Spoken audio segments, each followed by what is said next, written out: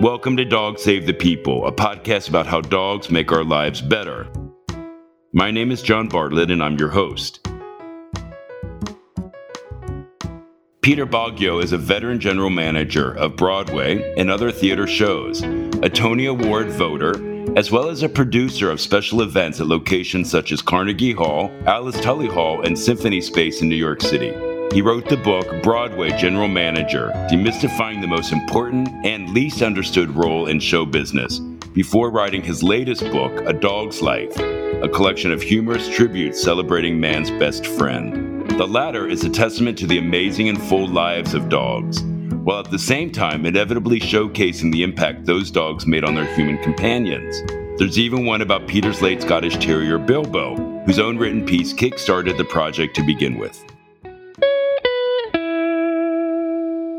Peter, welcome to Dog Save the People. Thank you so much for joining us today. I'm really thrilled to have you. How are you doing today? Just great, and I'm thrilled to be here. Thanks for having me. Oh, yeah. So I am so charmed by your work. We're specifically going to talk about your book. We'll get to that, but I just wanted to ask you where you grew up and if you had any dogs growing up. Oh, well, the answer is yes. I grew up in Tarrytown, New York, a suburb of New York City. Yep. I grew up with a succession of Scottish Terriers, all of whom were named Toby.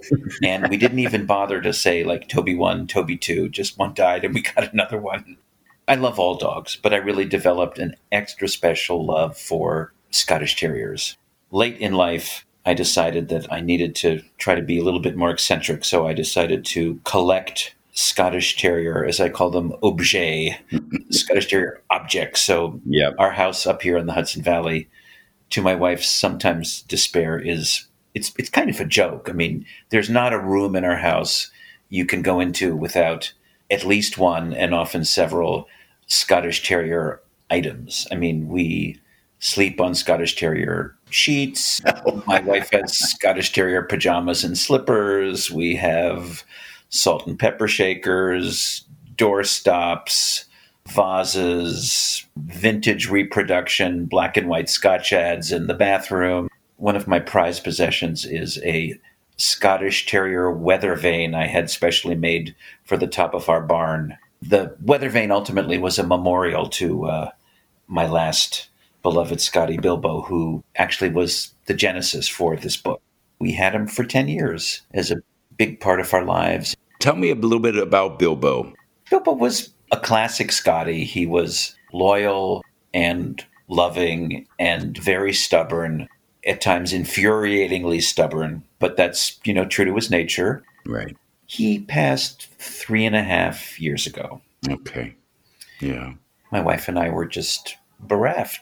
I mean, we both loved Bilbo so much, and we knew we had to put him down, and she couldn't stand, I'm going to cry, she couldn't stand to be in the room. Yeah. I couldn't stand not to be in the room.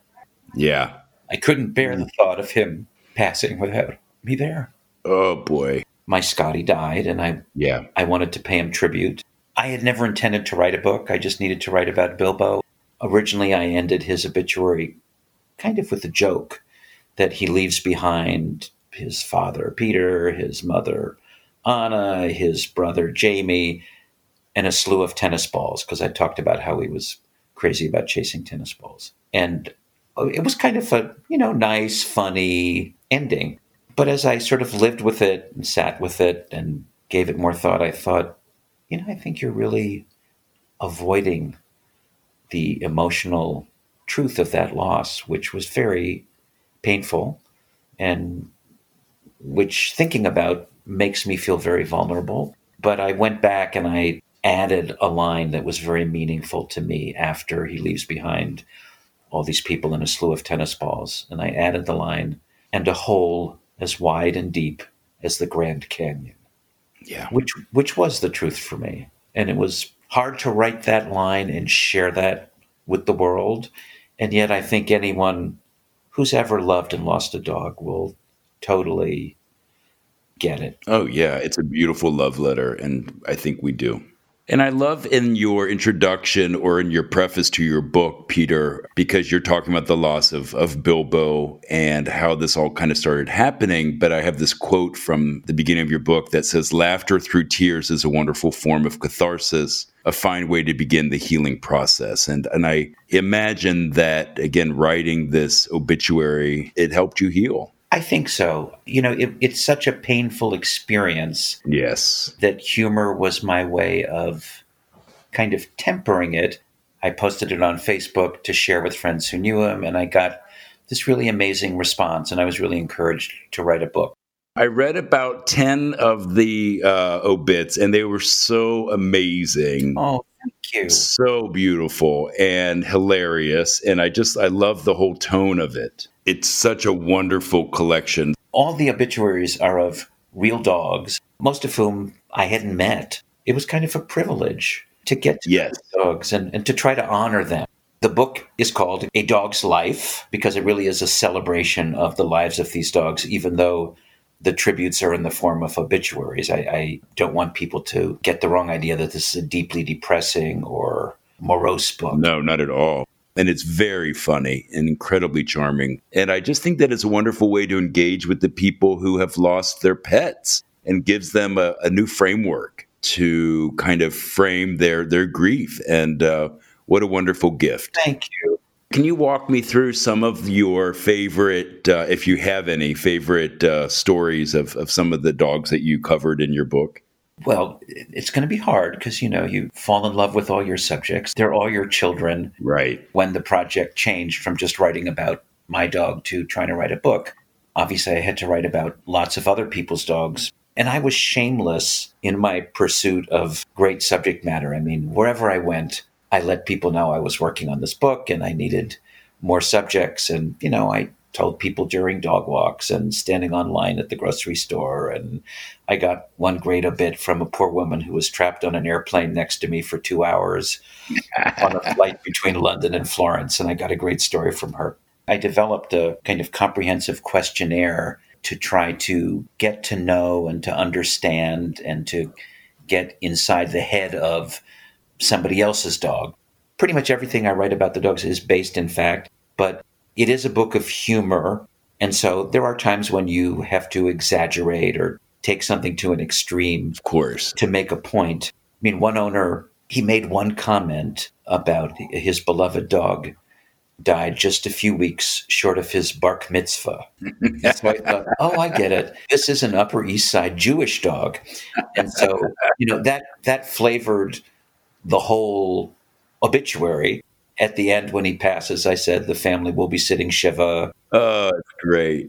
I mean, some of the stories were amazing, but I had to try to make each obituary a little bit different from the others. Each one has to be somewhat unique, or you'd just be saying the same things over and over. Most people say, my dog gave me unconditional love. My dog would go crazy when I came home from work. Right. My dog was, a chow hound. So there were certain things that are almost universal.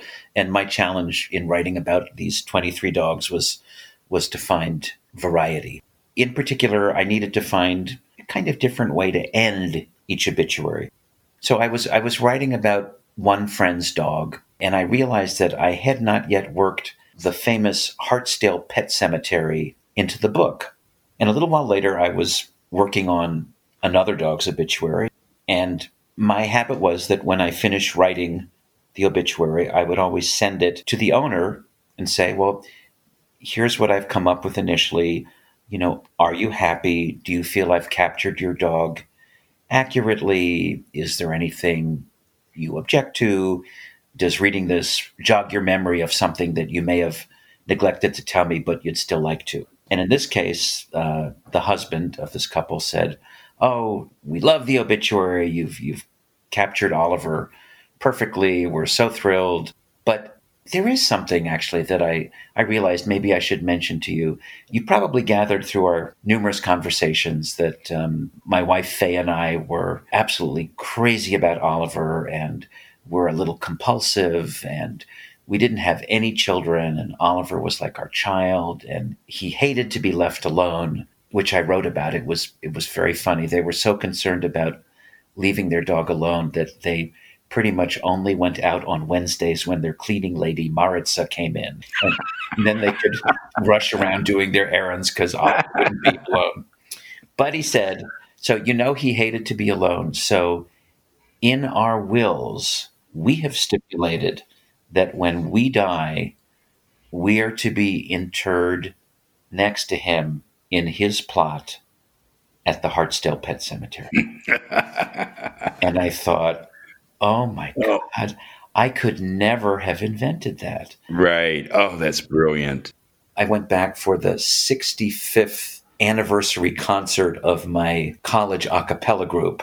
I was not a founding member, so I've not been a member for 65 years. Right. The group has been in existence for 65 years. And during a break in rehearsals, I was chatting with a colleague who had sung in the chorus during the same years I had.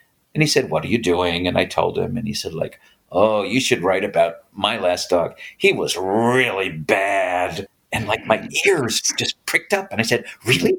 I don't have a really bad dog. Tell me all about him. This is great. I need a bad dog.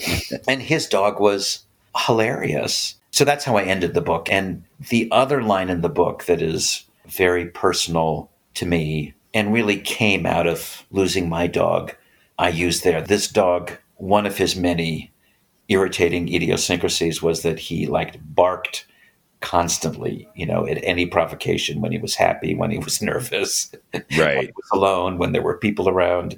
He just barked all the time. Yeah. He barked in the middle of the night. He woke the family up. So then finally, when I come to the end, the dog has passed away.